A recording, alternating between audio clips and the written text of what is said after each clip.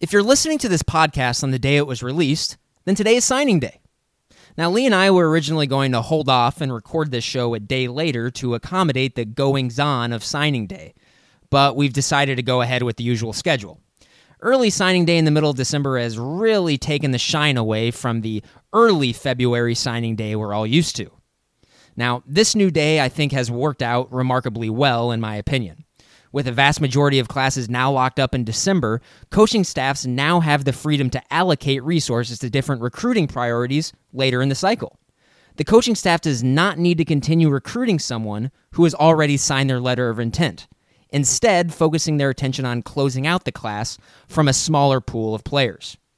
While this has worked out great for the players and the programs, it certainly has not worked out great for people with college football-themed podcasts, i.e.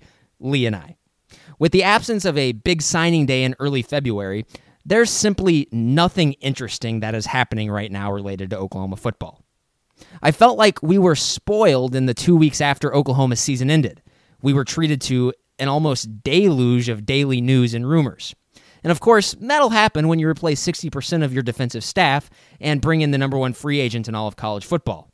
But since then, nada. It's possible that you disagree with me and bring up the fact that Saquon Barkley won NFL Offensive Rookie of the Year over Baker Mayfield. Maybe we should talk about that. Sure, I suppose that's something that in fact happened.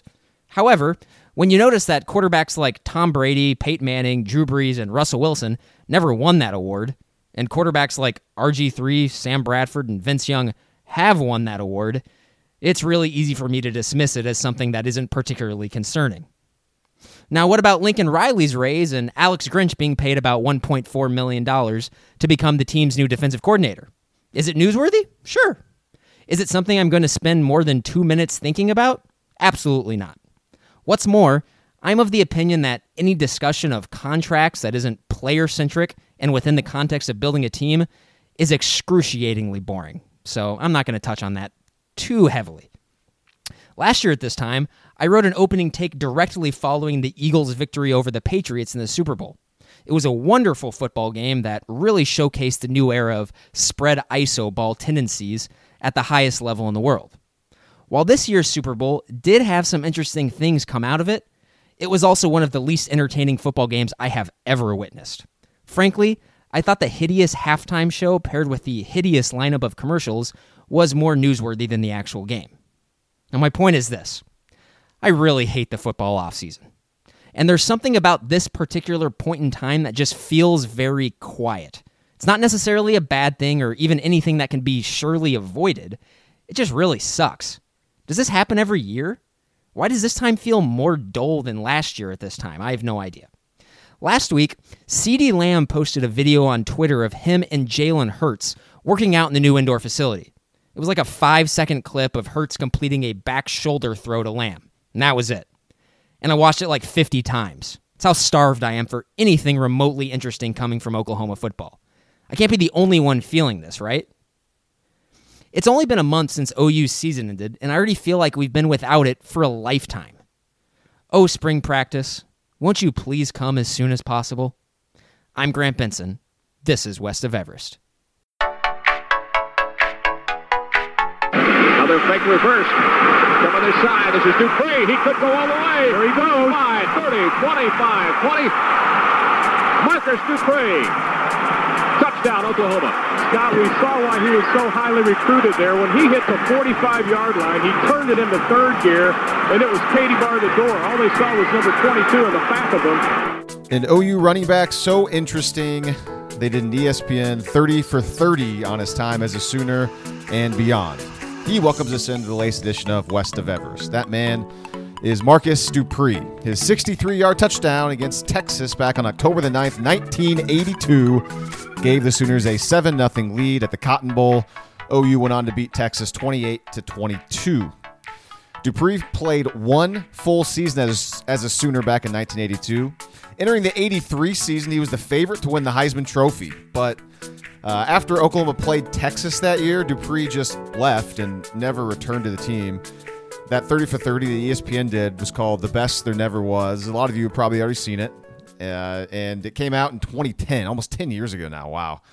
And that movie, that documentary chronicled Dupree's life from high school recruitment on to the USFL and then even beyond that. So Marcus Dupree, he wore number 22 at Oklahoma. That's why we feature him in the intro here in February.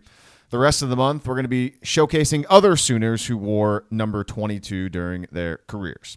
Hey, everybody. I'm Lee Benson. You heard Grant a moment ago with the opening take. We'll bring him back here in a moment, and I feel similar to him in that we're now in the very worst time of the sports calendar because the Super Bowl has come and gone. We won't have a meaningful football game for roughly 7 months. 7.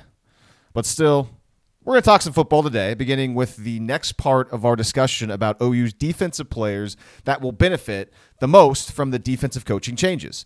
Last week we talked defensive linemen. Today we're going to talk linebackers. So if you want to hear our chat about the D linemen last week, just go back to the podcast, episode 100. And just a quick tease on that one, we dedicated a decent amount of time to Neville Gallimore in that episode. After we discuss the linebackers on the show, then we'll talk a little bit of Kyler Murray. He had a bizarre Friday in Atlanta. He was hawking Gatorade, and he had a very awkward appearance on the Dan Patrick Show. It was a bit weird. I don't know if Grant's listened to it yet or watched it yet, so who knows how much he'll have to say. But we'll play you a clip from the show, a condensed version of his interaction with Dan Patrick, just in case you haven't watched or heard it yet.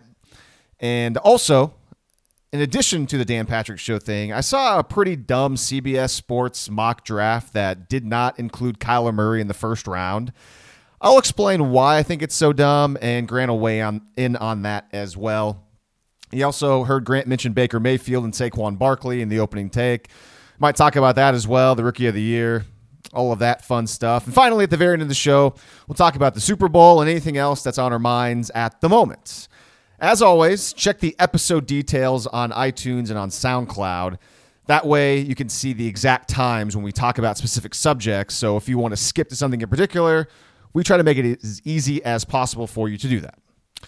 All right, I feel like I've been talking a little bit too long here, so let's bring back in Grant. Grant, happy February. How's it going? Hi, Lee. It's going. It is currently snowing very, very hard in the Twin Cities. Last week at this time when we were recording, there was a minus 60-degree wind chill. So good times continue here in the, I almost said the Pacific Northwest. What? I don't know why. I don't know why I said that. I don't know why I was going to say that, but that doesn't make any sense. I meant the upper Midwest is what I actually meant. So the Pacific Northwest kind of rolls off the tongue a lot better than the upper Midwest. Indeed. Maybe that's and so this the is this has been a weird thing, and so we've experienced some weather that you guys are pretty used to down in your parts. Lee, the last 2 days, so on Sunday and Monday of this week that we're recording on a Tuesday, we've had freezing rain here in Minnesota, and it's awful. It's so bad. And so we had 2 days of freezing rain, and now we're putting 4 inches of snow on top of it. There was lots of destruction and not a lot of happy people in the ditches on the way home from work this afternoon. But I digress.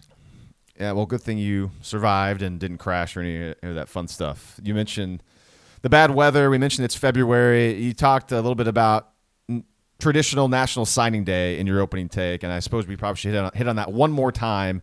That we're recording this before Wednesday, so we don't know Oklahoma's official 2019 class. Again, not a recruiting podcast. Who knows what's going to happen on Wednesday? I know Oklahoma may get a couple of new players and things like that. I know there's been some verbal commits that we've talked about here and there on the podcast the last month or so, but honestly, we didn't think it was important enough to wait an extra day to wait on signing day, because if anything happens, we'll talk about it next week. And let's be honest, most of you who listen to this show probably don't care about what Grant and I have to say that much about recruits, especially at this point of the year, because it's just not our specialty. So I just wanted to touch on that one more time. And again, if anything happens noteworthy on signing day, we'll discuss it on next week's podcast. Sure. And I did just want to bring up real quick too. This is going to be released on Wednesday morning when people are listening to it.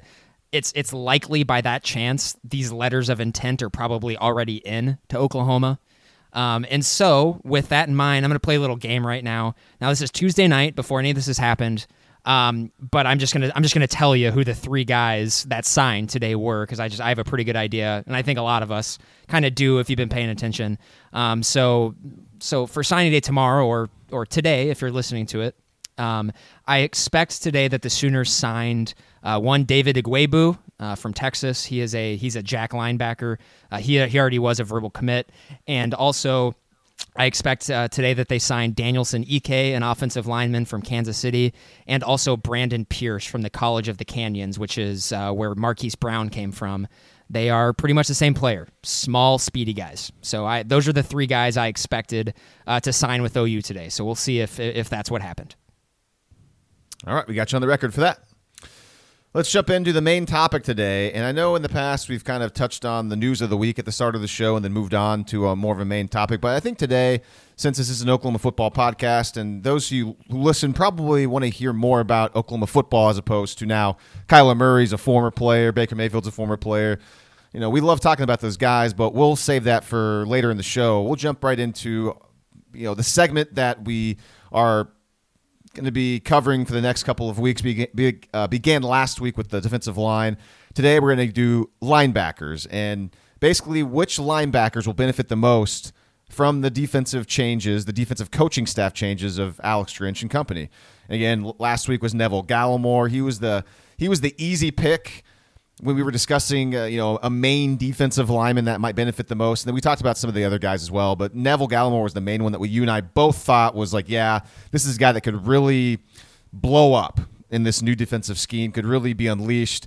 With the linebackers this week, Grant, for me, I think the easy pick, and maybe for you too, is Kenneth Murray. Would you agree? Is that the linebacker that comes to mind you think maybe could benefit the most from this defensive coaching change? Yeah, probably. But, and you know what, Lee, I slightly expect that this entire discussion is probably going to turn into a discussion about Kenneth Murray, probably for the most part. And because I have questions, regarding Kenneth Murray, because I think this is the person that everybody points to as someone who is going to be the biggest beneficiary of a scheme change, Alex Grinch coming in. And I don't necessarily disagree with that, but I'm just going to start this entire discussion off by just playing devil's advocate with a simple question. Are we sure that Kenneth Murray is a good football player? He's an incredibly athletic and talented football player. He has not been a great linebacker at Oklahoma. And I don't know if that's his fault, or I don't know if that's somebody else's fault. I don't know. I mean, he wasn't, and I guess I was wrong about this. He wasn't that highly recruited, right? He was only a 3-star recruit. Is that correct? That's correct. So it's not like he was some 5-star guy like a Caleb Kelly coming in with all these high expectations, and he kind of shot up the depth chart and was the first true freshman linebacker or middle linebacker to start for Oklahoma day one. And so he clearly made a name for himself as a true freshman back in 2017. And he's flashed, of course, but overall, he has not been, what you would want out of a linebacker in this defense. And quite frankly, a lot of the players the last couple of years have underachieved for the most part because the defense as a whole has not been very good at all. So I don't know if I don't know yet. And yeah, I think it's a fair question to ask because I think I know what you're getting at. You're getting at, we're going to probably learn if he is or if he isn't now that Alex Grinch is here. Exactly. And so this is why I wanted to start with it, Lee, just because there were 3 linebackers last year that got a lion's share of the playing time. That's Kenneth Murray, Curtis Bolton, and Caleb Kelly. And I don't think anyone listening to this would disagree that out of those 3, Kenneth Murray was the worst player of those 3 in the 2018 season. Would you agree with that? Yes. Okay. And I thought, I thought... Although Kenneth Murray did lead the team in tackles for whatever...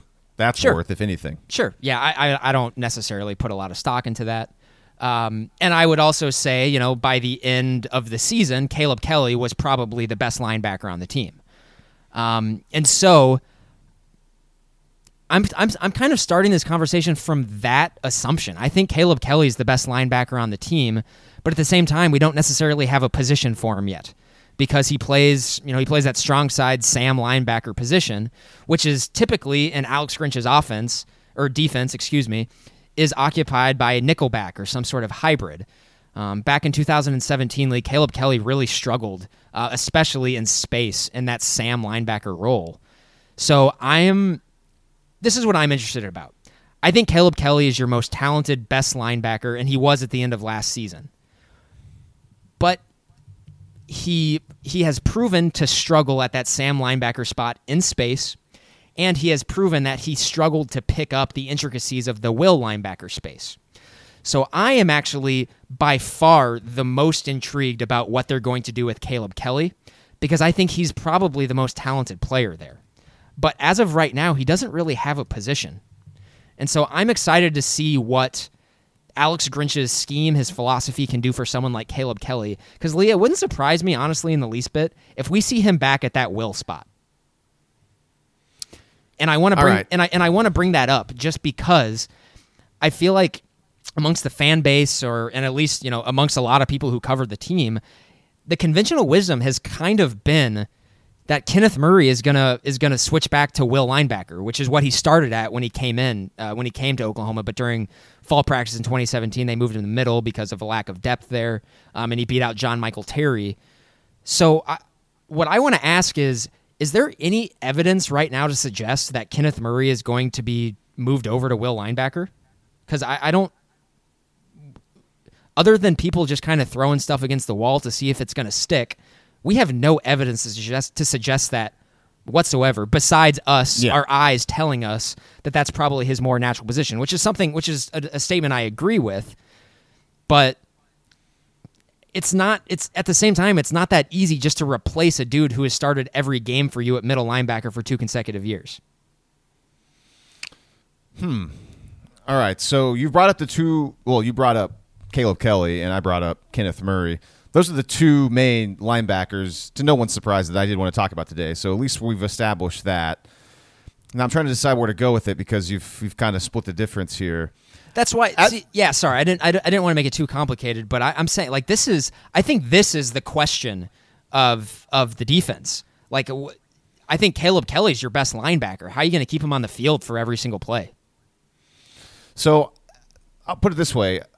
I think there is the more that I looked into it in the last week, I think there actually is a position for Caleb Kelly, and it might be actually pretty obvious looking at Alex Grinch's history at Washington State. And I suppose since we're talking about that, let's just dive right into it. Maybe we'll circle back around to Kenneth Murray. I think the obvious spot, as I've looked more into it, let me just go ahead and just set it all up. So, and I guess I had been, Kelly was at will linebacker kind of early in the year, and then he got beat out by Curtis Bolton, in training camp, and then Kelly kind of came back and played Sam and all that stuff. So, I had kind of forgotten that he had kind of moved back over to that Sam backer because now Oklahoma was running more of a 4-3 with Ruffin McNeil, and he had the two defensive linemen down, and so Kelly was at Sam. Kelly to me, and not just me, I'm sure most people, he's more of like a power type player. Like he's not particularly fast. He's not as athletic as you might think a 5-star player is.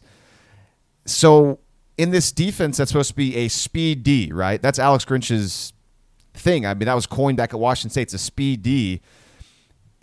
Okay, where's a guy like Caleb Kelly fit? Well, I think that spot grant might be at the rush linebacker spot. Boom. That was the conclusion I was hoping you would come to. Because logically, in my head, when I game it out, I really feel like that's what Caleb Kelly is going to be, a jack linebacker next year. Which is, that's the jack linebacker essentially in Alex Grinch's defense. They call it the rush linebacker. And he might have some there's other guys that will definitely be up for that position, but with his experience and his talent coming in, I know that we've talked about it last year. Oh, is Caleb Kelly a bust? That's a popular topic. And it's a fair topic because he didn't even win a starting job coming out of camp. He was a 5-star player. And then he did play well at the end of the season. I agree with you. I think he was the best linebacker Oklahoma had the last month of the year. He played very well. He was very important to that defense. Now he's coming back. He has all this experience. I think he could be the rush guy. And look back at Alex Grinch's tenure at Washington State. And you may have done this already, so I may be saying things you already know, but just for our listeners, I'll break this down for you. Alex Grinch likes his rush backer to be a big dude. And you look at 2017, Washington State, back in Alex Grinch's last year there, a guy named Frankie Louvu played the rush backer spot, and he was listed at 6'3", 235. Caleb Kelly, I should have had his height and weight pulled up. Off the top of your head, do you know what he's at? Is he 6'3", 230, He's something about like that? exactly that, and he's very long as well. Yes. That's Caleb Kelly's that's his biggest advantage physically is his length. He has very long arms. So Oklahoma's official roster lists Kelly at 6'3", 231. So roughly the same size as Frankie Louvu, the guy that played the rush linebacker spot the final year that Alex Grinch was at Washington State. And that was one of the biggest linebackers on Washington State's roster that season. In 2016, so a year before that, because remember, Grinch was at Wazoo for 3 seasons, 2017, 2016, 2015. So we're going in reverse order. So 2017 was that Frankie Louvu guy. In 2016, a couple of guys split the job at rush linebacker. One guy was 6'4", 230. The other guy was 6'3", 220. And then in 2015, the first year Grinch got to Washington State, the rush backer's name was Ivan McLennan. He was 6'4", 233. So just based on size, it looks like a shoo-in for Caleb Kelly. And this is a guy in this defense who's going to have to play up on the defensive line at times, which means that he'll have to hold his own with some defensive linemen. And we all know that Caleb Kelly can do that. We saw him do that at times this year, specifically in that West Virginia game where he was able to get a pancake before sacking Will Grier and returning that fumble for a touchdown. Another player that I was thinking that might be up for this job as well, just based on size, Grant, is Ryan Jones. Ryan Jones, 6'2", 236, played a lot the first half of the season, and then when Mike Stoops got fired, Ryan Jones's position was basically phased out of the defense. So Ryan Jones also could be a player that could be competing for that rush linebacker spot. So I think Caleb Kelly, though, from what we know right now, the information we have, and based on what Alex Grinch did at Washington State, I think he's the guy at rush linebacker, which is an incredibly important position in this defense. If you look back at the stats from those 3 years at Washington State, the rush linebacker gets a bunch of tackles for loss, and that means that they get a lot of sacks as well. So I think Caleb Kelly, he might be that rush backer, and it sounds like you were kind of coming to that conclusion as well. And that's a logical conclusion. I don't have any inside info. This is sure, yeah. Same, I mean, same here. We're not, I do work at News 9 Oklahoma City, but full disclosure, I'm not texting Brian Odom and Alex Grinch and Lincoln Riley. I don't have that kind of access, unfortunately. Yeah, it's purely... Maybe in the future I will, but not right now. I don't have it.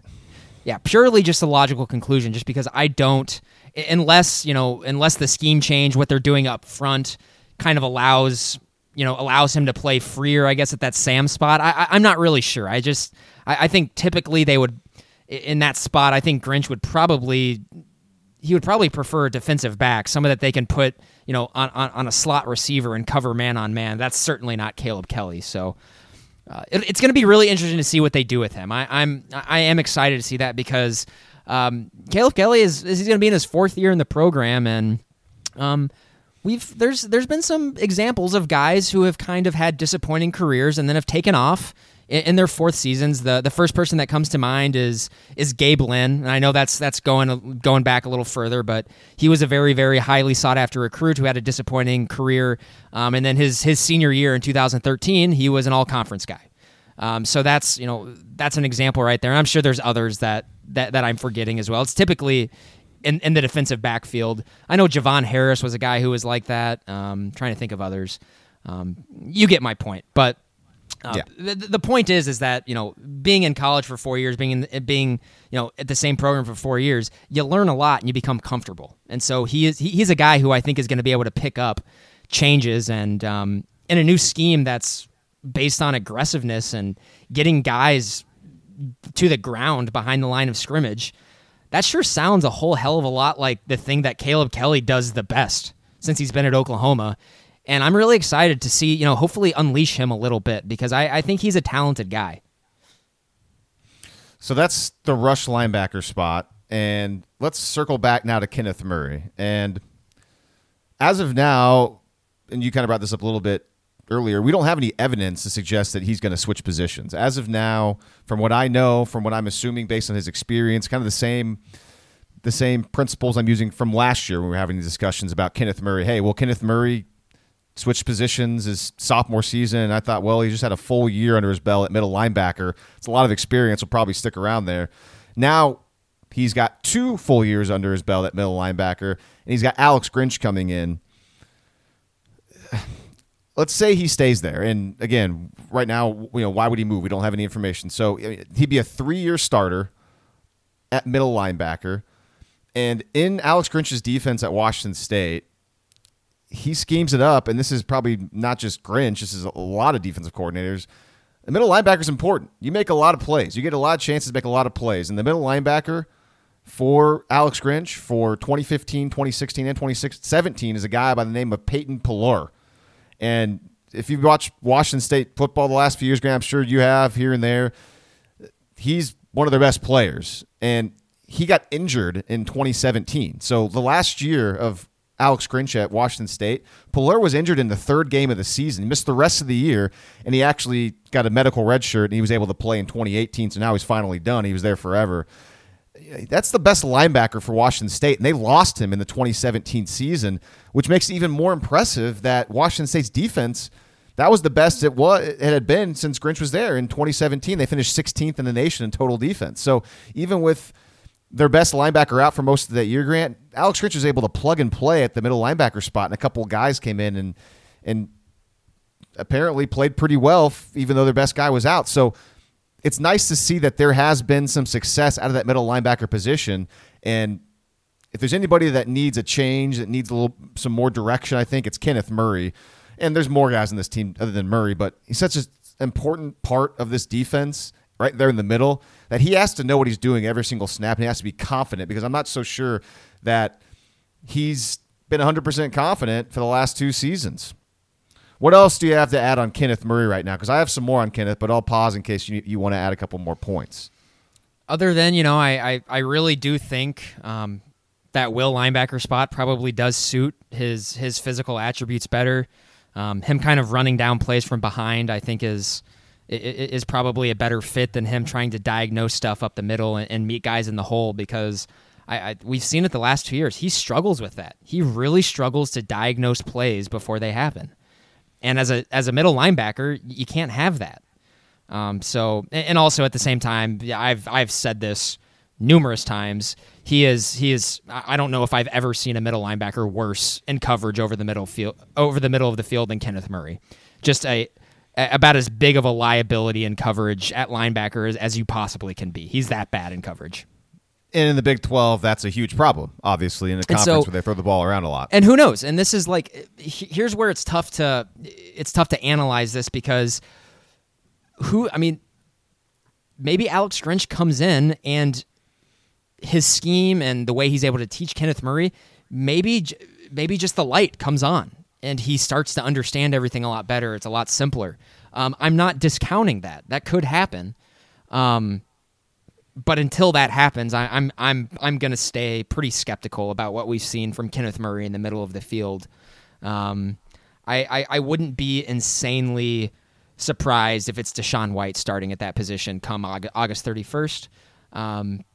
That's his natural position, and Kenneth Murray has not been a great player for Oklahoma. He just hasn't. And I think it probably does need to be on the table to see if they can get more out of him at a different position. But at the same time, like I just said, who knows? The light may come on as soon as Brian Odom and Alex Grinch, get their hands on him.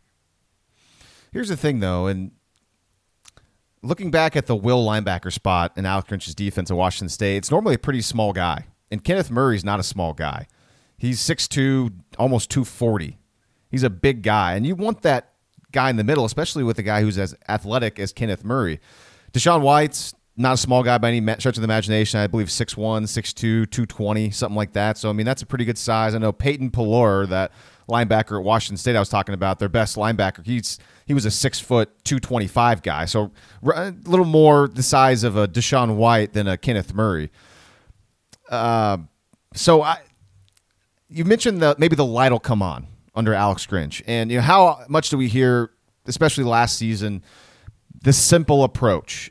And that was especially whenever Ruffin McNeil took over as a defensive coordinator after Mike Stoops got fired. Ruffin McNeil was all about the simple approach, make sure there's not a lot of thinking out there for his defensive players. He wants them just to be able to react and be athletic and not be bogged down by too many things in their head. And that worked well for the first 2 games. And then after that, Oklahoma's defense seemed to be overmatched for the most part the rest of the way, even though that simple approach was a thing. Apparently, it didn't work the rest of the way. So I saw a quote from a former Washington State linebacker who played under Alex Grinch. And that linebacker was Jeremiah Allison. And Allison got 97 tackles for the Cougars in 2015. And that was Grinch's first year as a DC at Wazoo.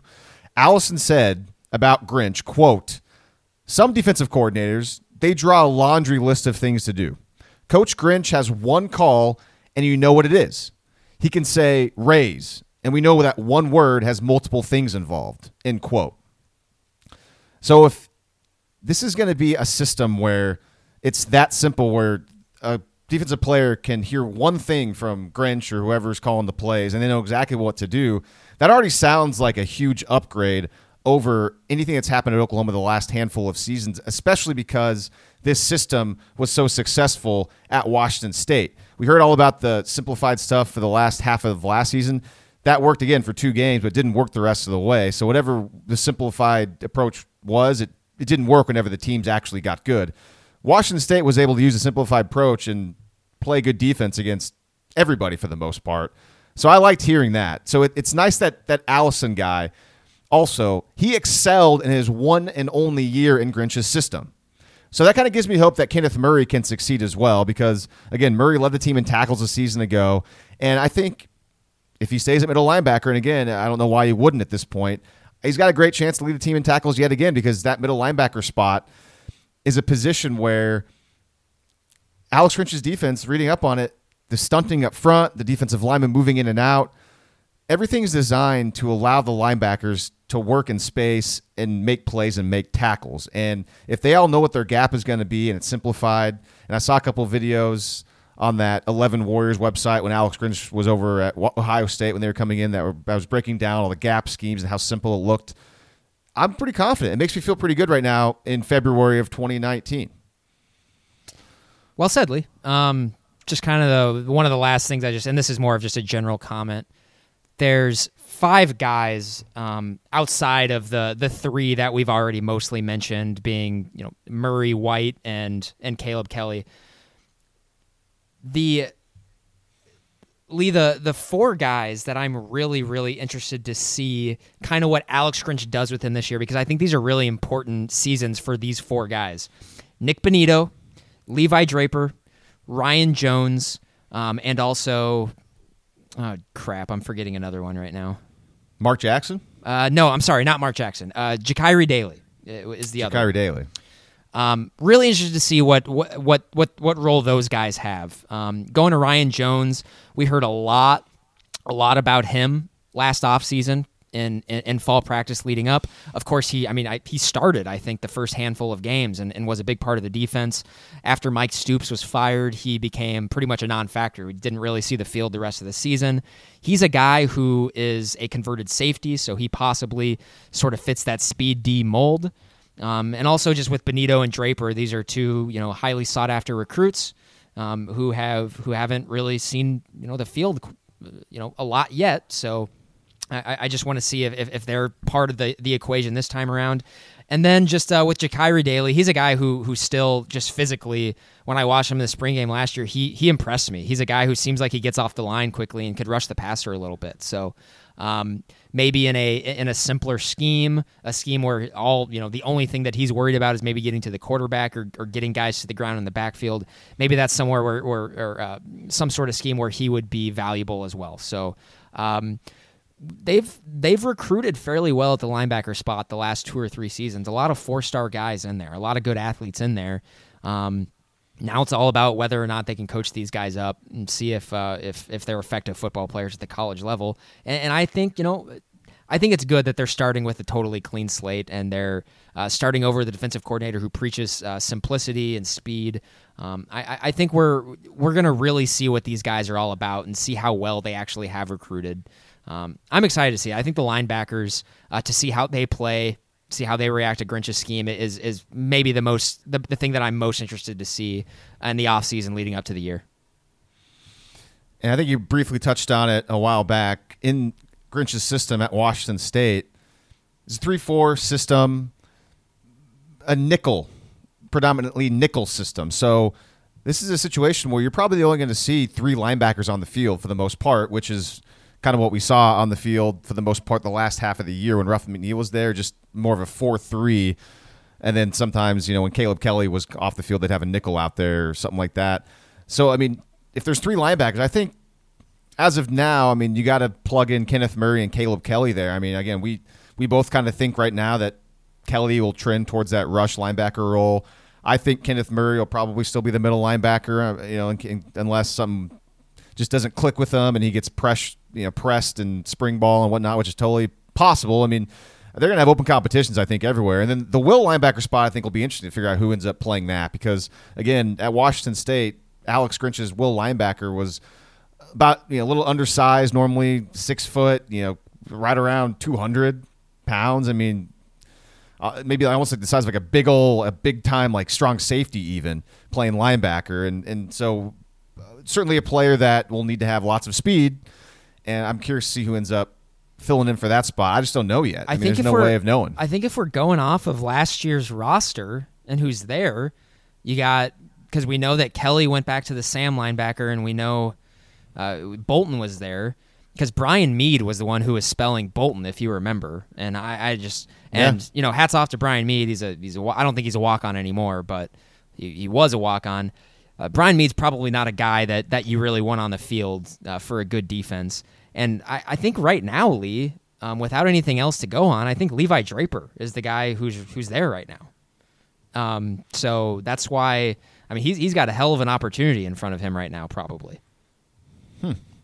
And also, too, I'm curious to see where Mark Jackson fits into this because he's that undersized, like, defensive end type player who also can play linebacker. I mean, his position he's a defensive end / linebacker, and he's 6'1", 235, 240. I think he's going to stay at the rush linebacker spot, and he's going to play for sure. I think my perfect scenario, this thought I have in my head, is I want them to have 3 or 4 guys who they can effectively put in that position so that they can just keep them fresh the entire game. Just keep working them in and out. Yeah, that'd be good. I think that's your best case scenario. And I see a scenario where that could work out when you have potentially Jalen Redmond there, Caleb Kelly, Mark Jackson. I already brought up Jakiri Daly.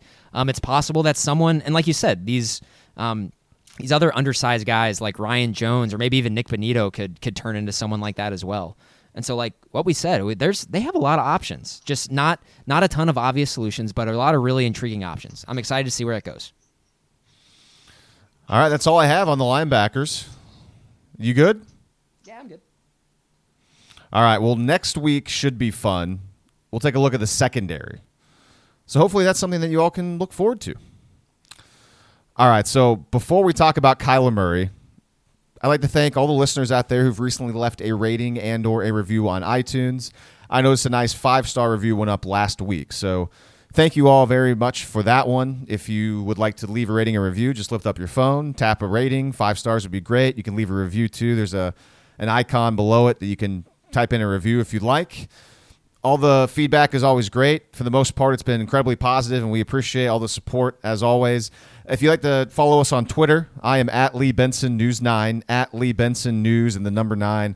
Grant is at Grant Benson 25.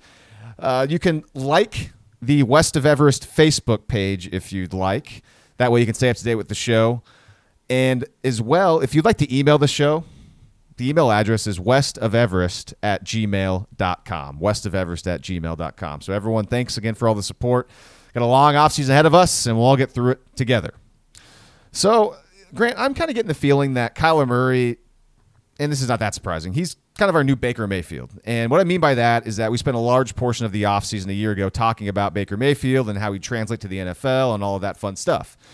We know at this point Murray's not 100% going to the NFL, but if I had to bet, and I think if you had to bet too, we'd both put a substantial amount of money on Murray being there available in the NFL draft. And then in August, and fighting for a starting quarterback job in the NFL. If you had to bet? Would you bet that Murray's going to be in that NFL draft at this point? Because I would. Yeah, you can bet the farm, basically. I would push back on you saying that Kyler is our new Baker Mayfield. I don't really agree with you. I think you're trying to connect the dots a little bit just by saying, hey, we're going to go over this whole NFL draft thing over the offseason just like we did last year. And you're right, we probably will do that. But Kyler Murray does not elicit the same emotional response within me that Baker Mayfield did. He just doesn't. And I think a lot of it, Kyler's just kind of a weird dude, and that's why. So no, I understand that. He only started for OU for 1 year. Yeah, I love Kyler. A lot of it. Love Kyler. The dude was amazing in 2018. He's just not a guy who is gonna be an insanely interesting person to talk to, or his personality is not gonna jump off the screen at you. So he's just kind of a quiet guy who goes about his business, which is something I just appreciate. He doesn't really elicit a response within me to go up and defend him as fiercely as I did Baker Mayfield. Kyler's a weird dude is basically what I'm saying. We'll see if your feelings on all of that though changes once I think we find out. Again, I think we'll find out. Heck, not next week because he's supposed to. Yeah, maybe next week because he's supposed to report to the A's on February 15th. And if he hadn't reported to the A's on February 15th because he's getting ready for the combine or something like that, then I think that's a pretty clear indicator that he's going to be entering the NFL draft and he wants to try to play football. And so if that happens and then NFL teams know, okay, this guy will be in the draft, and then we start hearing all the media people and all the experts and kind of like we heard last year talking about Baker Mayfield, and then we start hearing people kind of doubting Kyler Murray and putting other quarterbacks ahead of him and things like that. We'll see if maybe you'll start to change your tune a bit in defending his football, sure. Not necessarily just like him as a. I get what you mean by that because it's just they're totally different guys. No, he's just not a particularly compelling interview, and he's not great with the media, which is fine. And I said we're gonna get an example of here in a moment. Yeah, like I said, I appreciate his quiet confidence. That's absolutely more of like how I would operate if I was in their situation. You're right. If people start unironically putting Daniel Jones and Drew Lock like ahead of Kyler Murray in draft projections and rankings and stuff like that, then I'm gonna get pretty triggered by that. But Okay. Well, let's touch on this appearance on the Dan Patrick Show last week. And I posted a clip on the West of Evers Facebook page when this happened last week. If you haven't seen Murray on the Dan Patrick Show yet, just go to that West of Evers Facebook page. Give us a like while you're there. You can watch that video. It's a couple posts down. And, to put it simply, it's kind of weird and kind of funny here and there. I got a snippet of that interaction with Dan Patrick to play here on the podcast, and this is going to be just to give you a taste of kind of what it was like. The interview lasted about 13, 14 minutes, and it wasn't all like what you're about to hear. I listened to the whole thing, and there was some good things, some bad things. Before I push play on this, I want to say that Dan Patrick, I think, was great during this. And also before I push play, I'm just curious, Grant, have you gone back and watched it yet? Because you told me last week that you were trying to avoid this like the plague. And I still am. I am like... I might. You haven't seen anything. No, I might. Have you not heard anything? I might plug my ears when I hear this. I have a very strict, no awkward interview policy in my. I just can't do it. I can't. There's people out there who just can't take cringy stuff, and I'm one of those people. It makes me incredibly uncomfortable. I understand it's weird. I typically really try to avoid interviews with young athletes. Because they're generally not very media savvy, and it usually just is just awkward for me, and I can't deal with it. So nobody needs to feel sorry for me, but that's just my personal view. I get that, and I kind of sympathize with it. However, this is actually not as bad as others because of Dan Patrick. Dan Patrick adds some levity. He kind of makes it funny. Granted, you're not going to be able to watch this. This is a podcast, so you'll just hear it. But I think hearing it still will work. And just to set this up real quick, and bear with me here. This is over 2 minutes long. And I know that sounds kind of long, but you need to hear it in case you haven't. And it starts out by Kyler Murray was kind of throwing a football around the set of the Dan Patrick Show before the interview started, and they were kind of having some fun. And so he walked up to the microphone to sit down, and Dan Patrick started out, and he had a football in his hand, and he kind of tossed it over to Kyler Murray again, and Murray was holding the football. So that's my setup to now I will play the clip of Kyler Murray on Dan Patrick. How's that NFL football feel?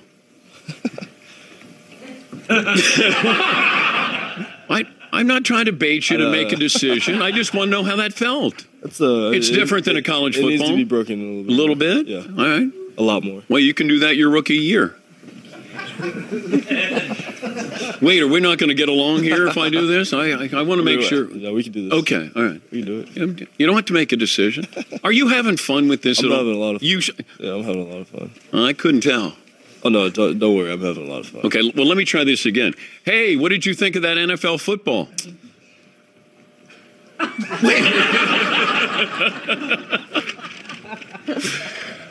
Are you going to the combine? I don't know. Well, wait, Dad, is he going to the combine? Dad had no comment there. Pro day?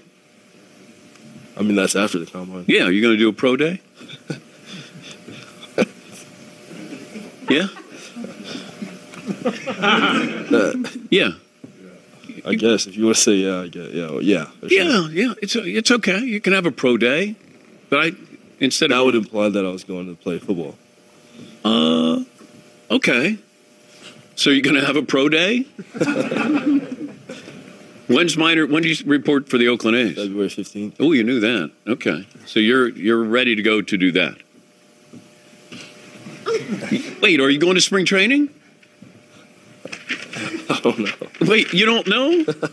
Dad, is he going to spring training? Another no comment here. You know these microphones are on right now. Like I know. I just said. All right. How tough is it that you're doing this with Gatorade, but you know every place you go is going to ask you the same questions? I'm getting pretty good at answering, these questions. No, you're not answering them. Well, exactly. You're shaking me off here. Yeah, I feel like I'm trying to tackle you. No, everybody keeps asking the same questions. Yeah. But, they'll soon be answered. So Grant, you still there? Did you plug your ears? Did you hear No, that? I listened. God, man, you're right. He just wasn't prepared. I think it's pretty clear that his dad is running the show. Well, So- we don't know this because his dad, if you watch the video, his dad's there, and you hear Dan Patrick yell across the room, "Hey, Dad," asking these questions. And they cut to his dad. His dad's laughing, too. So, his dad's kind of laughing at the whole thing. And who knows what the idea is. Here's the thing. Murray was doing these media rounds on Friday at Super Bowl on behalf of Gatorade. And Gatorade had to have just given him a bunch of money to do this. During the full interview with Dan Patrick, Murray talked about how he just loves Gatorade. So I can't accuse him of being disingenuous because I believe that Kyler Murray loves Gatorade. And, why wouldn't he? He said he drinks it all the time. I mean, Gatorade is delicious, Grant. Wouldn't you agree with that? What on earth are we talking about? Well, I'm trying to get a Gatorade sponsorship, obviously, for the podcast. The whole thing was weird. Dan Patrick was asking him questions that Kyler Murray has obviously been told not to answer. Right. So I guess the reason why I bring up Gatorade, other than trying to get a sponsorship from Gatorade, is that he had to have been given lots of money by Gatorade to do all these media appearances if Murray was so unprepared for these questions. Because, man, like the main takeaway for me is that I'm not so sure if Murray and his family has a publicist. It seems like they need a PR person, a PR specialist. And, if they do have one already, then I don't know what happened here. You'd think they'd be kind of prepared for this. The weird thing is also, the additionally weird thing is that Murray did so many media appearances on Friday, and I think that he was on ESPN's Get Up with Greenberg and whoever's on that show now. And I think he was on that show before he did the Dan Patrick show. And I watched a clip from that, and he did pretty well on Get Up. And he kind of punted on some of the questions about football and baseball and said he'd be making a decision soon after the Super Bowl. But then he went on Dan Patrick's show, and then all of a sudden he just kind of clammed up and didn't know what to say. So it makes me wonder if his answers on the Get Up show were not satisfactory to whoever's, kind of controlling it for that, and said, hey, you gave away too much there. He didn't really give away anything on Get Up, and it makes me wonder if they said something to him before that he did Dan Patrick's show, and then that's when he was just like, I can't say anything. and he didn't. I mean, if you watch the video, it's even more telling because he just sits there silently for 2, 3, 4 seconds when he's asked these questions. But I thought Dan Patrick did a pretty good job for the most part, kind of lighten the mood. And yeah, he definitely.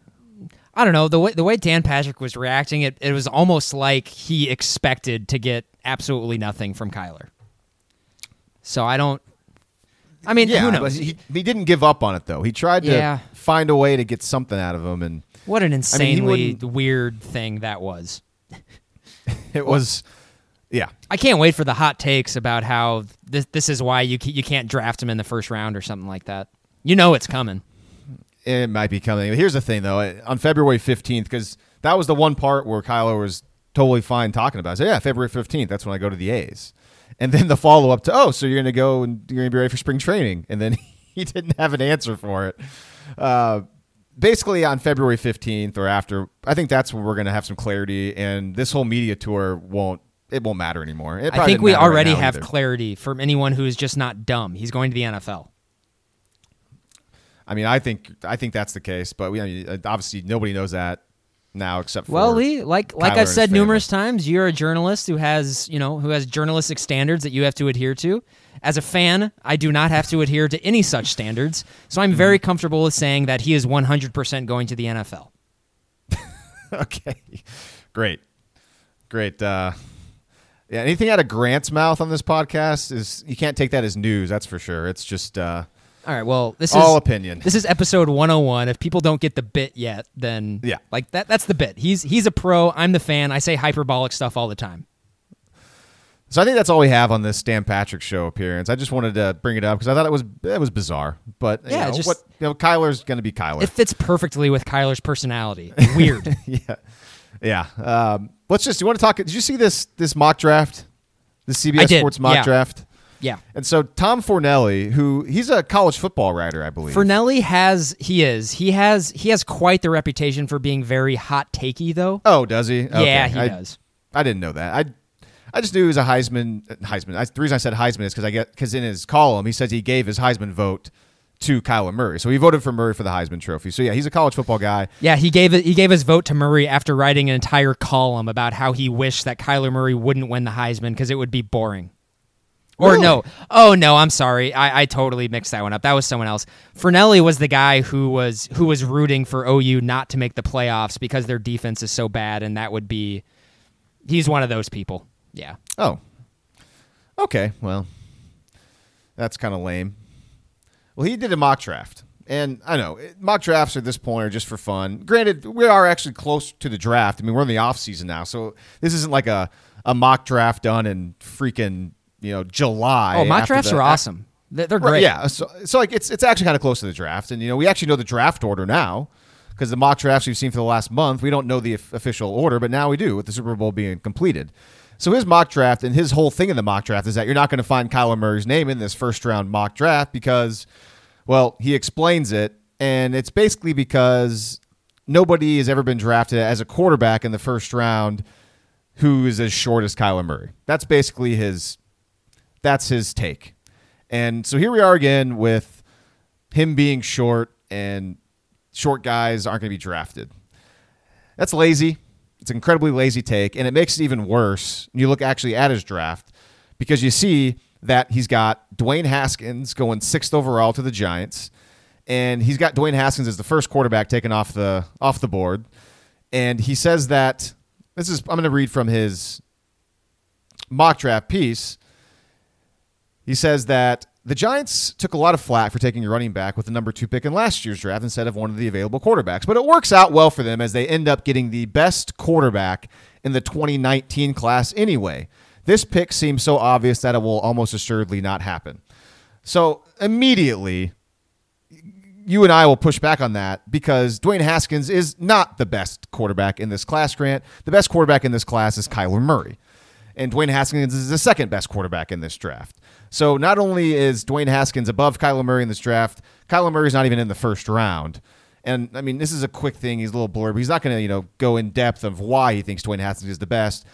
Presumably, Dwayne Haskins is better than Kyler Murray, Grant, because Dwayne Haskins has Kyler Murray by about 3 inches. That's all I can take from this. Yeah, just what size. Do you think? That is the only reason why Drew Lock, Daniel Jones, and Dwayne Haskins are even being debated as maybe not, or as above Kyler Murray. It's literally just because of size. Has nothing to do with football skills whatsoever. And so that's exactly what you talked about all last year with Baker Mayfield and how you hated that argument as well, and then the Browns made the right call. So right after Haskins is taken in this mock draft, the Jacksonville Jaguars is up at number 7, and he has Daniel Jones of Duke going 7th overall to the Jaguars. And just listen to this write-up for Daniel Jones, and you tell me if this gets you super pumped up to take Daniel Jones in the freaking top 10 of the NFL draft. Quote, I don't think Daniel Jones is the kind of talent that should be taken in the first 10 picks of an NFL draft, but he's a quarterback, and no position is overdrafted more than quarterback. He has a lot of the same athletic traits that made Blake Bortles attractive to the Jaguars, and he also has a chance to be a more effective passer than Bortles was. Explain to me why Daniel Jones, why this guy should be taken ahead of Kyler Murray.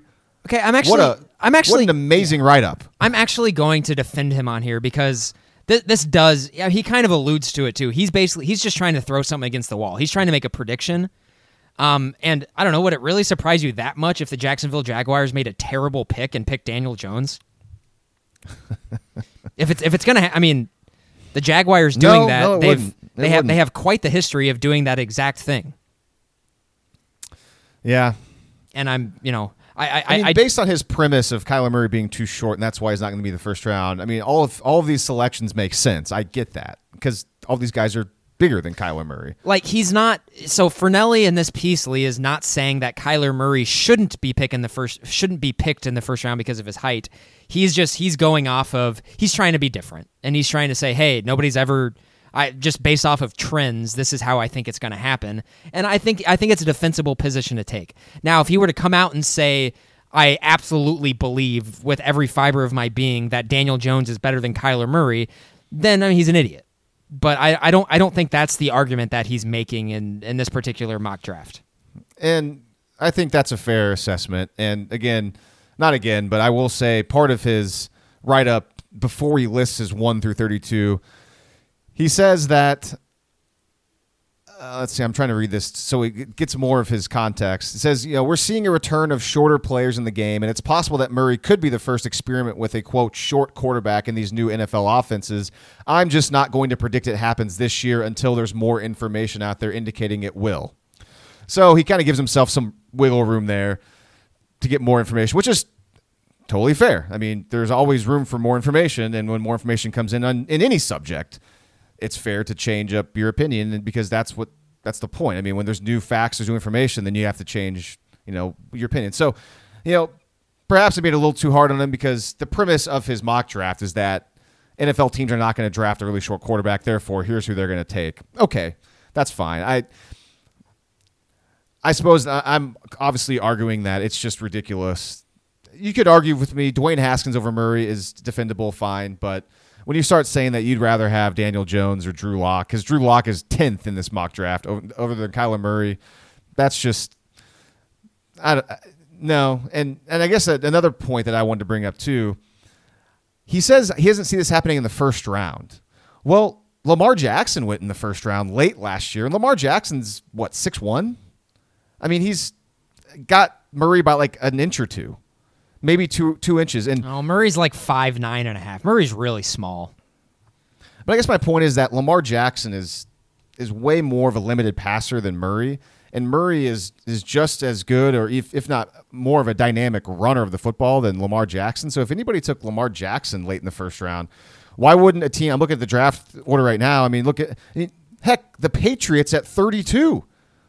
If Kyler Murray's there for the Patriots at 32, with Tom Brady being, 41, 42, I could see Bill Belichick saying, that sounds fun. I'll take Kyler Murray if he's available. Why not? I mean, you got other teams that might need a quarterback. The Los Angeles Chargers at 28. Phillip Rivers is getting older.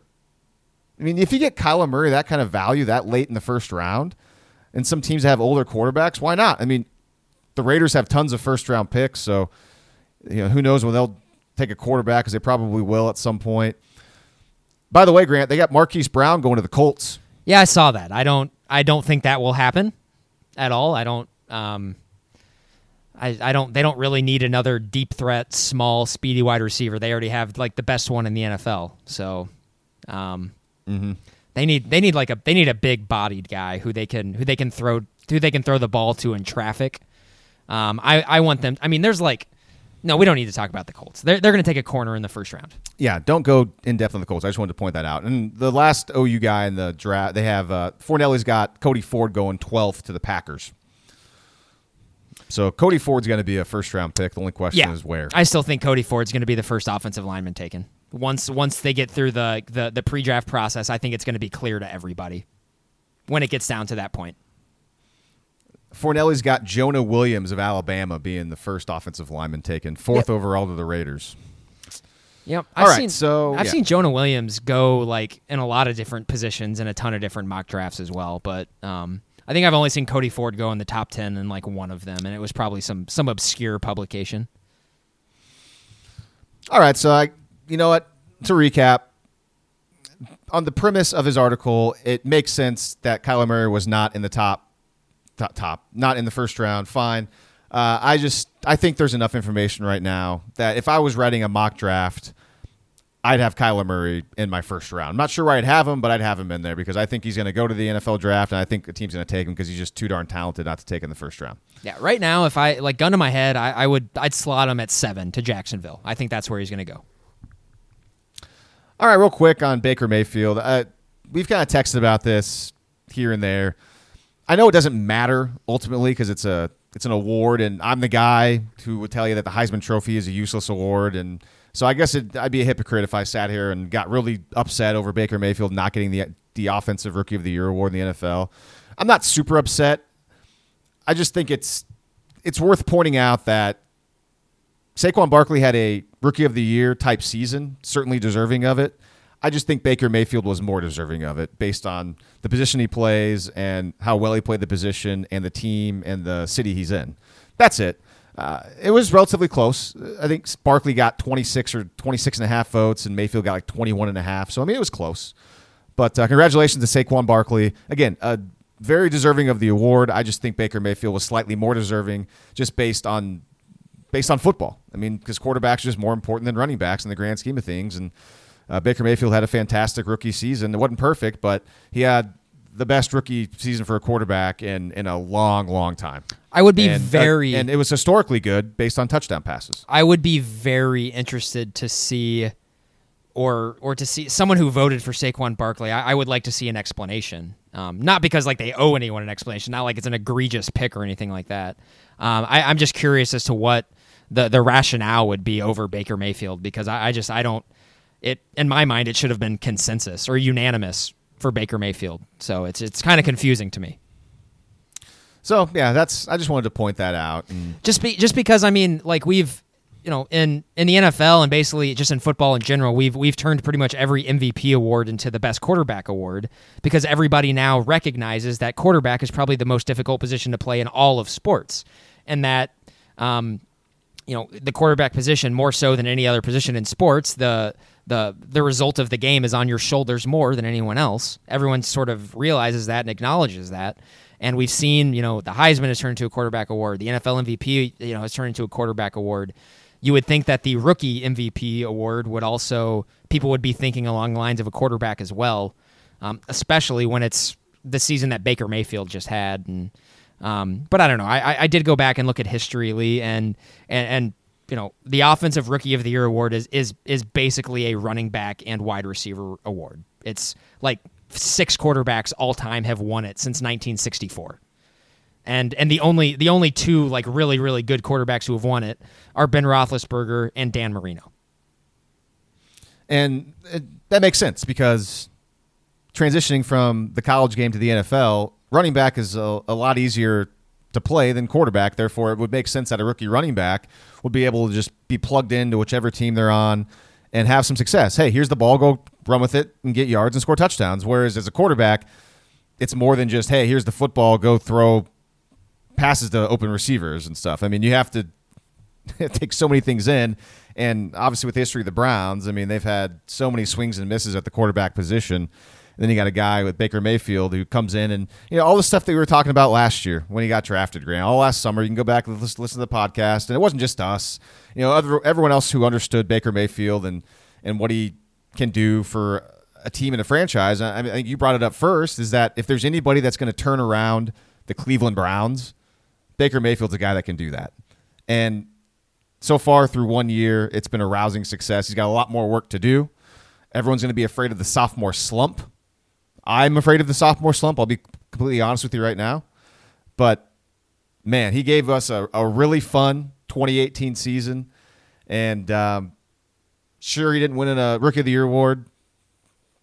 Lee, I kind of feel like it's kind of annoying, but it doesn't matter that much. Pretty much every single sort of prominent rookie quarterback, I feel like in recent history has been a victim of the sophomore slump, just off the top of my head.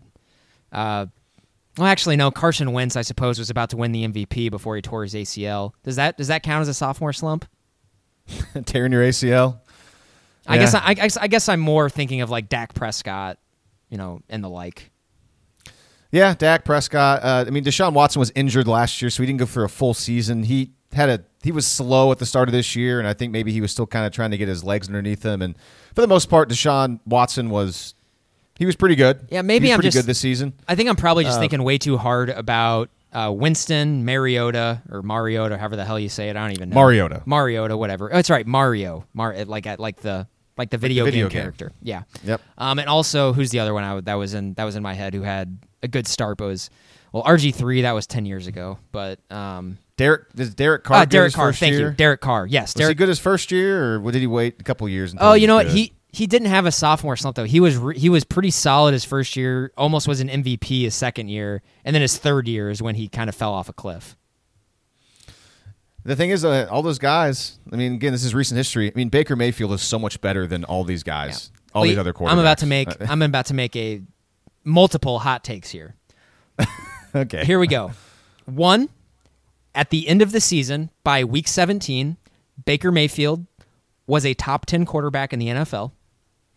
And 2, if Baker Mayfield was starting for the Los Angeles Rams on Sunday, they would have won the Super Bowl. This is West of Evers podcast. I'm not going to disagree with you. I'm not going to disagree with you. I said multiple times throughout this season, and I can't remember if I said it on the podcast, and I may have, whatever, but just to people, and I would have said it publicly. I should have probably put it out there more publicly because I'm a Bears fan. And, Trubisky had a nice year, but you watch every snap like I do, you see that he was schemed, hyper schemed, and he missed a lot of open throws. And so all these throws at Baker Mayfield just was not schemed open for him until maybe the second part of the year with Freddie Kitchens. If the Bears would have had Baker Mayfield this year and not Mitchell Trubisky, oh my God. The Bears still blew a couple games and should have got a first round bye.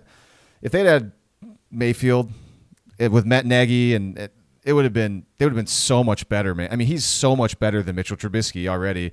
And same goes true with Goff. Goff is a good player. Baker Mayfield's so much better than Jared Goff. And here's why. Baker Mayfield has so much more pocket. He has so much better presence in the pocket. His instincts inside the pocket are so much better. His escapability. I think he's slightly more athletic than Jared Goff. Got a better arm than Jared Goff. Jared Goff has a very accurate ball, too. He's thrown some beautiful balls this season. Yeah, he threw some dimes in the Super Bowl. Yeah. He did. In the Super Bowl? I said some dimes. I'm just because I think back to there's a few games like that Chiefs game. He had a ton of he was great. The Vikings game on Thursday night. He was dropping dime after dime. Where Baker Mayfield is obviously better than Jared Goff is in the processing of information while the play is going on. And look no further than the play that Jared Goff had a wide open. Who was it in the back of the end zone? Brandon Cooks that he missed for about 3 seconds. And the fact that, he missed them, and that allowed Devin McCourty to get back and break up the pass. That's a play that just would have been a wide open touchdown if Baker Mayfield was the quarterback in the situation. There's nothing that you can tell me that would convince me otherwise of that. It kind of reminded me of the touchdown pass that Mayfield had in Week 17 against the Ravens when he flipped the ball to himself after the snap and then hit Jarvis Landry up the seam. it looked like the same exact kind of play, and Mayfield recognized Landry right away and just threw him a P for an easy touchdown. I think he would have probably recognized Brandon Cooks pretty quickly and then just thrown a P, because that ball, one, it took forever for Goff to throw it, and two, it hung up there for way too long. I mean, it was up in the air forever, and it gave the defensive back time to get over there and make the play. So I think we're now transitioning. I guess that's a good transition from Baker Mayfield into the Super Bowl, because now we're talking Super Bowl. And again, we talked about the Super Bowl for 20 minutes last podcast. Did you end up picking the Patriots? Oh yeah, of course I picked the Patriots. Okay. I mean, it's shooting fish in the barrel. Like, come on, everyone. Yeah. Mm-hmm. And like, I'm sorry, but the main reason why I was picking the Patriots was because in a game like that, you could not give me any amount of money to pick Jared Goff over Tom Brady, and that was the obvious difference in the game. Yeah, but you could have said the same thing last year. Oh, you can't give me any amount of money to take Nick Foles over Tom Brady. Yeah, I mean, that's a good point, but it didn't work out. Yeah, but also, Tom Brady also threw for like 550 yards and 4 touchdowns in that game. Man, the Eagles' defense had a better season last year than the Rams' defense did, and just got shredded by the Patriots in the Super Bowl. And the Rams' defense it wasn't terrible. I mean, the Rams have all those big-time players on the defensive line. They got some decent players in the secondary. But, man, that Rams defense showed up and shut down the Pats for the most part, with the exception of a couple plays. I thought there were some really interesting little wrinkles that Wade Phillips implemented for that game, most notably how their rush linebackers and defensive ends would peel off on New England's running backs out of the backfield. I thought that was really clever, and probably something really only the Rams can do, because they have guys like Dante Fowler who are athletic enough to run with James White in space like that. I thought that was really clever, because that's a massive, massive part of New England's offense. That was a complete non-factor against the Rams. Yeah, and how about Fowler? They picked him up middle of the year, and he ended up being an incredibly impactful player for, I almost said St. Louis, for LA. But yeah, I mean, it was tough to watch Jared Goff, and just the lack of adjustments made by Sean McVay. And I mean, 3 points. And it's even more damning, because it's not like they were kind of getting blown out of the water and they kind of got behind and they had to kind of scrap everything, and they were just playing from behind the entire time, and they got one-dimensional. The game was tied for the most part. The entire game, it was always one possession. So the Rams had plenty of opportunities to continue to be creative, stick with whatever game plan they wanted. They didn't have to get desperate, and they just could not figure it out. And I can't tell if that's more of an indictment on Jared Goff or more of an indictment on Sean McVay in that game. Or the same, Sean McVay after the game was talking about how he got out-coached. He admitted, I got out-coached. True, obvious. And he said he was kind of numb. I kind of feel the same way about that game. Obviously, I'm not as invested as I was of the Rose Bowl between OU and Georgia, but I sure would like to be a fly on the wall and listen to hear what Sean McVay was saying or would be saying to himself or his coaching staff when they go back and watch the film of that game, and like where he wishes he would have done things differently and what he was thinking here and there. Just the same way that I wish I could sit in with Lincoln Riley and go back through the second half of the Rose Bowl and then just be like, hey, so like what's going on here? Obviously that comes across as me thinking, oh, I'm smarter than Lincoln Riley. That's not what I'm saying. I'm just to get into his head. I'd love to hear and get his take from it, because it's such a big part of football, and I love the X's and O's and the football junkie stuff, and I'd love to get inside their head of what he was thinking then. Same with Sean McVay. Yeah, and everybody who is listening to this, go to Lee's Twitter page, and he retweeted a thread by someone who did a really good statistical breakdown of the Super Bowl, and basically what the thesis is, or what the summary of it is that against certain personnel groupings, the Patriots were honestly one of the worst defenses in the NFL against 12 personnel, I think is what it was. Which means 1 running back, 2 tight ends. Yep. And the Rams completely refused to run anything out of 12 personnel when they've been the most successful this season throwing the ball out of 12 personnel. And they just didn't really do that at all against New England. So they kind of played right into New England's hands. It's a really interesting write-up. I would go and check it out. You can't read it without coming to the conclusion that Sean McVay and the Rams coaching staff just laid a giant egg. The guy is Warren Sharp, and he runs Sharp Football. So some of you may follow him on Twitter. He's real good. He's interesting. And I read up some of his write-ups before the Super Bowl, just trying to get some ideas. And he said that. He talked about how the Rams, and everyone that watches the NFL and pays attention somewhat, probably have heard that the Rams and Sean McVay, for the most part, like to run a lot of 11 personnel. No team in the NFL runs out of 11 personnel more, which means one running back, one tight end. And that way they can kind of go hurry up, they can go tempo, and they run a lot of the same stuff, and they just kind of get your eye discipline. They test it. They got motion guys here and there, but most of their plays are out of 11 personnel. But what this Warren Sharp guy noticed, and he's a big analytics guy and just numbers and doing exactly what he did in that thread, if you go follow it, is that he brought this up before the Super Bowl about how, if the Rams want to have a lot more success, they should keep running plays out of 12 personnel because the Patriots aren't very good at it. And at the end of the season, the latter half of the season, when the Rams kind of had to change up their offense a little bit because Gurley kind of got banged up, as we all know, that's a weird situation. They went to more 12 personnel down the stretch and had more and more success with it. And then the Super Bowl came, and I believe Warren Sharp points out that they only ran 3 plays the entire game out of 12 personnel. And one of those 3 plays was that pass to Brandon Cooks that was knocked away that should have been a touchdown if Jared Goff would have recognized it sooner. And the other 2 plays they ran out of 12 personnel, I think, were positive plays. I think one play got like 9 yards and the other one might have got a first down. So they had some success out of it. And what it was is 12 personnel, what they did normally, they had the extra tight end, and they would just allow them to have extra guys in their blocking, and they give Jared Goff a little more time to throw. That's simply all it was. There's one fewer person out on a route.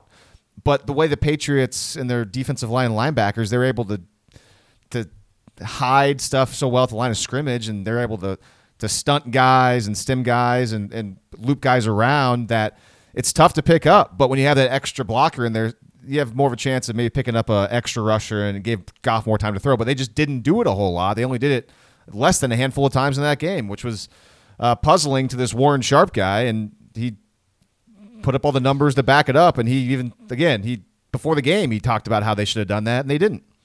And that's good stuff. Yeah, and I mentioned this to you as well, but you have to wonder if Todd Gurley is, and I mean, obviously what was going on with Todd Gurley is weird. I don't think you can look at that in any other way but think that he's just not healthy. Otherwise, I don't understand why he wouldn't be, honestly, the main part of your entire game plan. So I have to think that he just was not healthy at all since he got hurt a couple months ago. So because Lee, the Patriots are arguably the worst team in the league covering running backs out of the backfield, and the Warren Sharp guy goes over that with statistics as well. And if you want to think, I feel like a jerk. We're calling him his name is Warren Sharp. His name is Warren Sharp, the Warren Sharp guy. Sorry, yeah, Sorry, Warren. No disrespect to Ward. He's got good stuff. Yeah. Sorry, I cut you off. And if you remember 2 weeks ago in the AFC Championship game, that's when the Chiefs kind of started to move it on the Patriots, is when they started throwing it to Damian Williams out of the backfield. And the reasoning for that is that because the Patriots still put 2 260-pound linebackers out there who are really just there for run support. The Rams could not leverage that advantage whatsoever, and I have to think a big part of that has to be with Gurley not being healthy. That's a guy who caught 60 passes this year and caught 80 the year before that. That one of the reasons, or one of the things that makes the Rams offense go is the matchup nightmares that Todd Gurley presents out of the backfield, very much like DeMarco Murray used to in Oklahoma's offense. So if you take that away, that's a huge ace in the hole that you're taking away from what I think was the highest scoring offense in the league, or the second highest scoring offense in the league this year, behind Kansas City. That's a big deal. Still, then when your defense plays as well as they did, and they give it 13 points, I still think the Rams should have won that game. If they would have come in more prepared, I think they should have won. But also, you got to give New England credit, because if there's one guy, Lee, that I'm picking to shut down like a big spread offense for any one game, if I had my choice of anyone, I'm taking Belichick. There's just no doubt in my mind. And it just makes you wonder, though, what happened last year against the Eagles. I mean, Nick Foles made a lot of nice throws, and Alshon Jeffrey made some nice plays, but they just RPO'd him to death, and they just were better than the Pats last year. The RPOs, they were able to take advantage of their big linebackers in the middle with the RPOs, and then other than that, man, Nick Foles just played out of his mind in that game. He was dropping dimes. And there was another really good piece that I sent you by a guy I've mentioned on this podcast numerous times, Ian Boyd. He's a Texas guy, but likes to write a lot of schematic stuff, just football in general. And he made the point that it does kind of seem like in the years the Patriots have won the Super Bowls, it's the years where they have a really good secondary, where they have a corner that they can lean on to shut down one side of the field. So in the early 2000s, it was Ty Law and Asante Samuel. This time around, it's been Malcolm Butler and Darrelle Revis for that 1 year. Now, if you remember, Malcolm Butler, for whatever reason, just got benched for the Super Bowl last year. And I think there's probably a pretty good argument to be made that if Malcolm Butler plays in that game, the Patriots may have won. So, in this year, you had Stephon Gilmore, who was the best corner in the NFL per Pro Football Focus. And then you have the McCourty twins, who are just really solid, good veterans. And Patrick Chung, which is his kind of played the nickel hybrid role for New England, and they had a really good secondary this year. And if your secondary plays well, especially on that stage, you can make life tough on anybody. And I think I brought it up last week or 2 weeks ago when it comes to the Patriots and Tom Brady. It's just incredible how they've been able to just kind of figure out how to navigate through the NFL season and get to the playoffs and get to the Super Bowl, because the Patriots this season, they weren't all that great. They were not that good of a football team. I mean, they got embarrassed by the Lions, embarrassed by the Titans, lost 3 other games, blew that game to the Dolphins. All 5 of their losses, Lee, were to non-playoff teams. Yeah. I mean, just kind of a pedestrian 11-5. Still got a bye because the AFC outside. I mean, because of the Chiefs and the Chargers were in the same division. Which, if this was the NBA. Because did the Chargers end up going at 12-4, 13-3, or something like that? I think they were 13-3. So I mean, if this was like the NBA, and it was just 1 through 6 in the playoffs, I mean, they would have been Chiefs 1, Chargers 2, and then the Patriots would have been 3 or 4 and not had a bye. But anyways, that's beside the point. But they figured out how to maneuver their way into the playoffs. They usually get that first round bye because they always win their division, and Lee, I think they turn it into a 3-game season. I think it's the same story every year when they get to this point. Once they get to the playoffs, everyone zigs and the Patriots zag. That's what it is. And I think whatever that means. Well, it means that whatever other teams expect them to do, they do not do. And they specifically build game plans, regardless of the personnel that they have, to attack your weaknesses. And for whatever reason, and I'm not saying, and of course, I'm sure other teams and other coaching staffs attempt to do that, but for whatever reason, Bill Belichick and his staff, they have found out the perfect formula to be able to do that on a consistent basis. And it's at the point now where I kind of just have to tip my cap. And we said in the last podcast, I do think this, the 3 titles in this decade, the 2010s, I think this is absolutely more on Brady than anything else. But geez, the way that Bill Belichick was able to scheme his defense going up against those 3 teams in this playoffs. I mean, that was the lineup of teams that the Patriots played in this playoffs. That's a freaking murderer's row. They played the 3 best offenses in the NFL. Yeah. And that's insane. Yeah. So, I just hats off. They earned that Super Bowl all day long. And still, I mean, by far the luckiest sports franchise easily in the history of professional sports. But at a certain point, you just got to tip your cap. Makes you kind of wonder, though. I mean, this is a cliche by now. D Ford, he's on offsides. Exactly. Yeah. Pats aren't even in that game. Mm-hmm. That goes out to that luck. Just one random kind of thing. You mentioned last year and how the Eagles kind of shredded the Patriots defense. What's the difference between last season? I mean, aside from the Eagles and Rams, I mean, Matt Patricia was the DC last year, and now he's gone, and Brian Flores was the DC this year, and the defense was so much better in the Super Bowl. It makes you wonder. I know Belichick is Belichick, but are we kind of shortchanging Brian Flores? Because maybe he was actually behind that quite a bit in slowing down the Rams, because Matt Patricia was in charge last year. Belichick was there, and the defense was terrible against the Eagles. I'm going to go ahead and assume that it's all Belichick, because whenever one of his assistant coaches leave, They don't ever have anywhere near the amount of success they had in New England. Can you, outside of Nick Saban, can you think of anyone from Belichick's tree that's been successful? No, yeah, I know, and generally that's true. I'm just saying, perhaps maybe we're shortchanging him, but he's going to the Dolphins, Flores, and he's not going to have a quarterback, so who knows? I mean, who knows who they're going to grab? I guess they're going to move on from Tannehill. Basically, I'm just gonna. I don't know. I'm gonna do the Homer thing, and I'm gonna give all the credit last year from Philadelphia's Super Bowl to Frank Reich, who of course is the head coach of the Indianapolis Colts right now. He just knew. I think he knew exactly how to attack that defense, and which gives me a lot of hope for my Colts in the future, because they moved the ball very well on New England when they played in Foxborough earlier this year. So, just saying. All right, let's see. Is that it? Anything else on the tip of your tongue? Anything else in your mind? Not really. I'm just. Do we need to talk about the generic Super Bowl talking points outside of the game about how everyone's complaining about how it was too boring and how the commercials weren't very good? Because yeah, I mean, I got to admit that this was really boring. People kind of annoy me, because it's like, okay, then stop watching and get off Twitter or get off Facebook. Like, I don't need you to sit here and watch the entire game and keep telling me that it's really boring, because why are you watching still? Yeah, that's a good point. See, I think two things can be true at once in this. I thought it was a pretty uncompelling game from beginning to end, but I was never bored watching it, not once.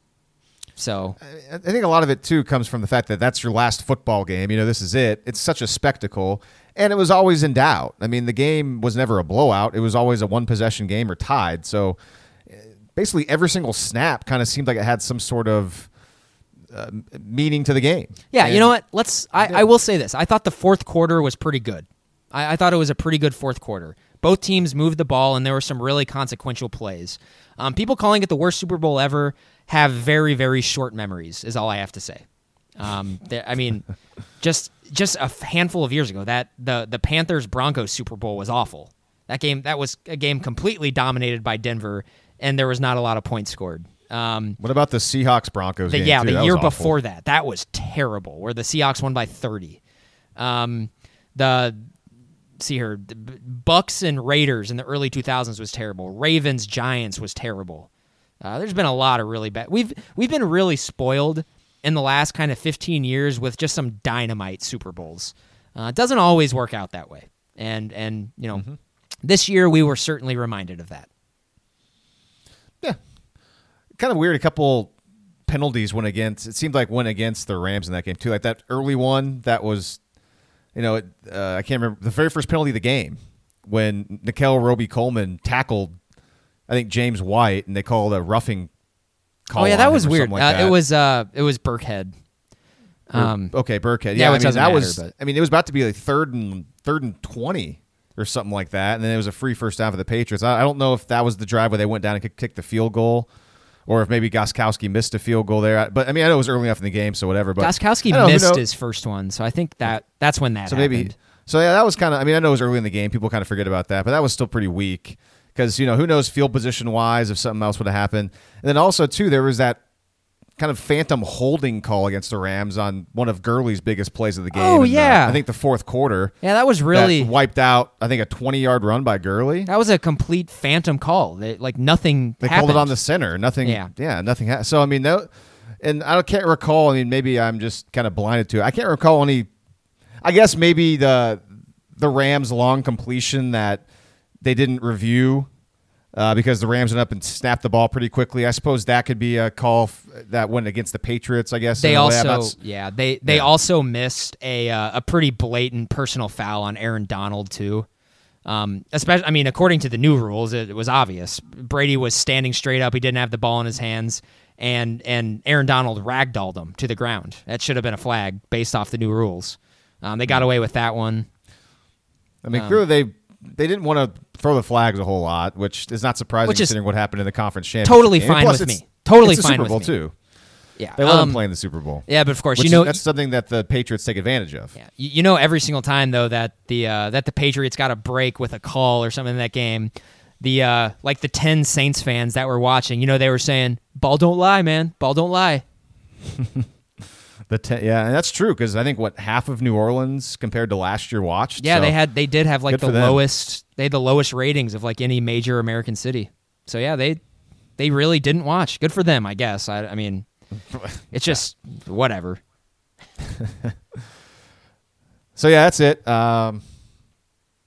That's all. Yeah, there's not a whole lot to talk. It's disappointing because the game was on my channel where I work, and it was one of the lowest rated Super Bowls of the last, I think, 10 years. So It was the lowest rated one since 2003. I saw this morning. So yeah, that wasn't too great for business. Kind of would have rather it not been like that, but well, who knows? You win some, you lose some. I don't know. Should we talk about that 5-second clip that CD Lamb posted online of him and Jalen Hurts playing catch? The one that I watched 50 times for some reason. I don't even know why. Let me see if I can just Google it real fast to get another look at it. Yeah, I actually Was remember it like a ridiculous catch by Lamb? it was a back shoulder. Yeah, he had to kind of go around, and I don't even know if it was a good throw or not. I can't really tell. Maybe that's why I watch it so many times, just trying to decide whether or not it was a good or bad throw. But yeah, I'm pretty annoyed by clips like that because it's almost like they cut them so short on purpose. So you're always kind of like, oh, what kind of happened there? Oh, that looked cool, but I'm not so sure. It's like, just give it some like time to breathe at the end and at the beginning. Come on, like that should have been a 10-second clip, not a 5-second clip. I agree. This is how starved I am, just like for any sort of information or whatever. Like I actually kind of turn into one of those people. Like anytime I see Jalen Hurts doing anything with the team, like on social media, like in videos or pictures, I get excited. I feel like a fangirl. It's stupid. I'm not proud of it, guys. I'm not happy about it, but it excites me. That's all. We'll see. Let's go over the timetable real quick. We got signing day. If you're listening to this podcast on the day it comes out, you have signing day today, traditional signing day. Okay, fine. And then we got about a month. We got about a month or so, maybe a month and a half. Actually, we got about a month-ish, maybe 5 weeks, and then we'll have pro days. We'll have the pro day. We'll have OU pro day at some point in the middle of March. Normally it's middle of March or maybe like right around the first weekend of the NCAA tournament. That's when they normally do them. And then after pro day, spring ball will start a week or two after that.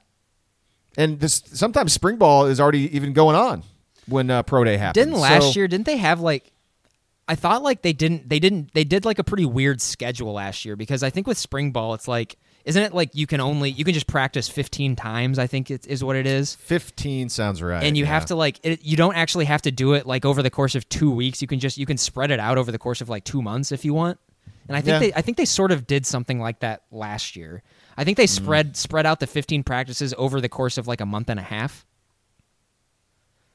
But I guess can't, I don't remember. They can't go to practice. They let us go to get some interviews and things like that, but obviously we can only go to one or two practices. Lincoln Riley just tweeted the eyeballs. So there's a new commit. That's what that means. Assuming it's one of either Danielson Ike or Brandon Pierce. But okay, I don't know. All right. Well, I think we're scraping the bottom of the barrel now. We're at our obligatory 90+ minutes of the podcast. So hopefully this has been somewhat enjoyable for everyone out there. Your weekly dose of West of Everest. So again, we appreciate all the support. That's our show. We'll be back next week to talk all about the Oklahoma secondary and Alex Grinch's defense, and also anything interesting that happened on National Signing Day, and of course anything else that just kind of catches our eye in the world of sports. That'll all be next week. Until then, for Grant, I am Lee. This is West of Everest.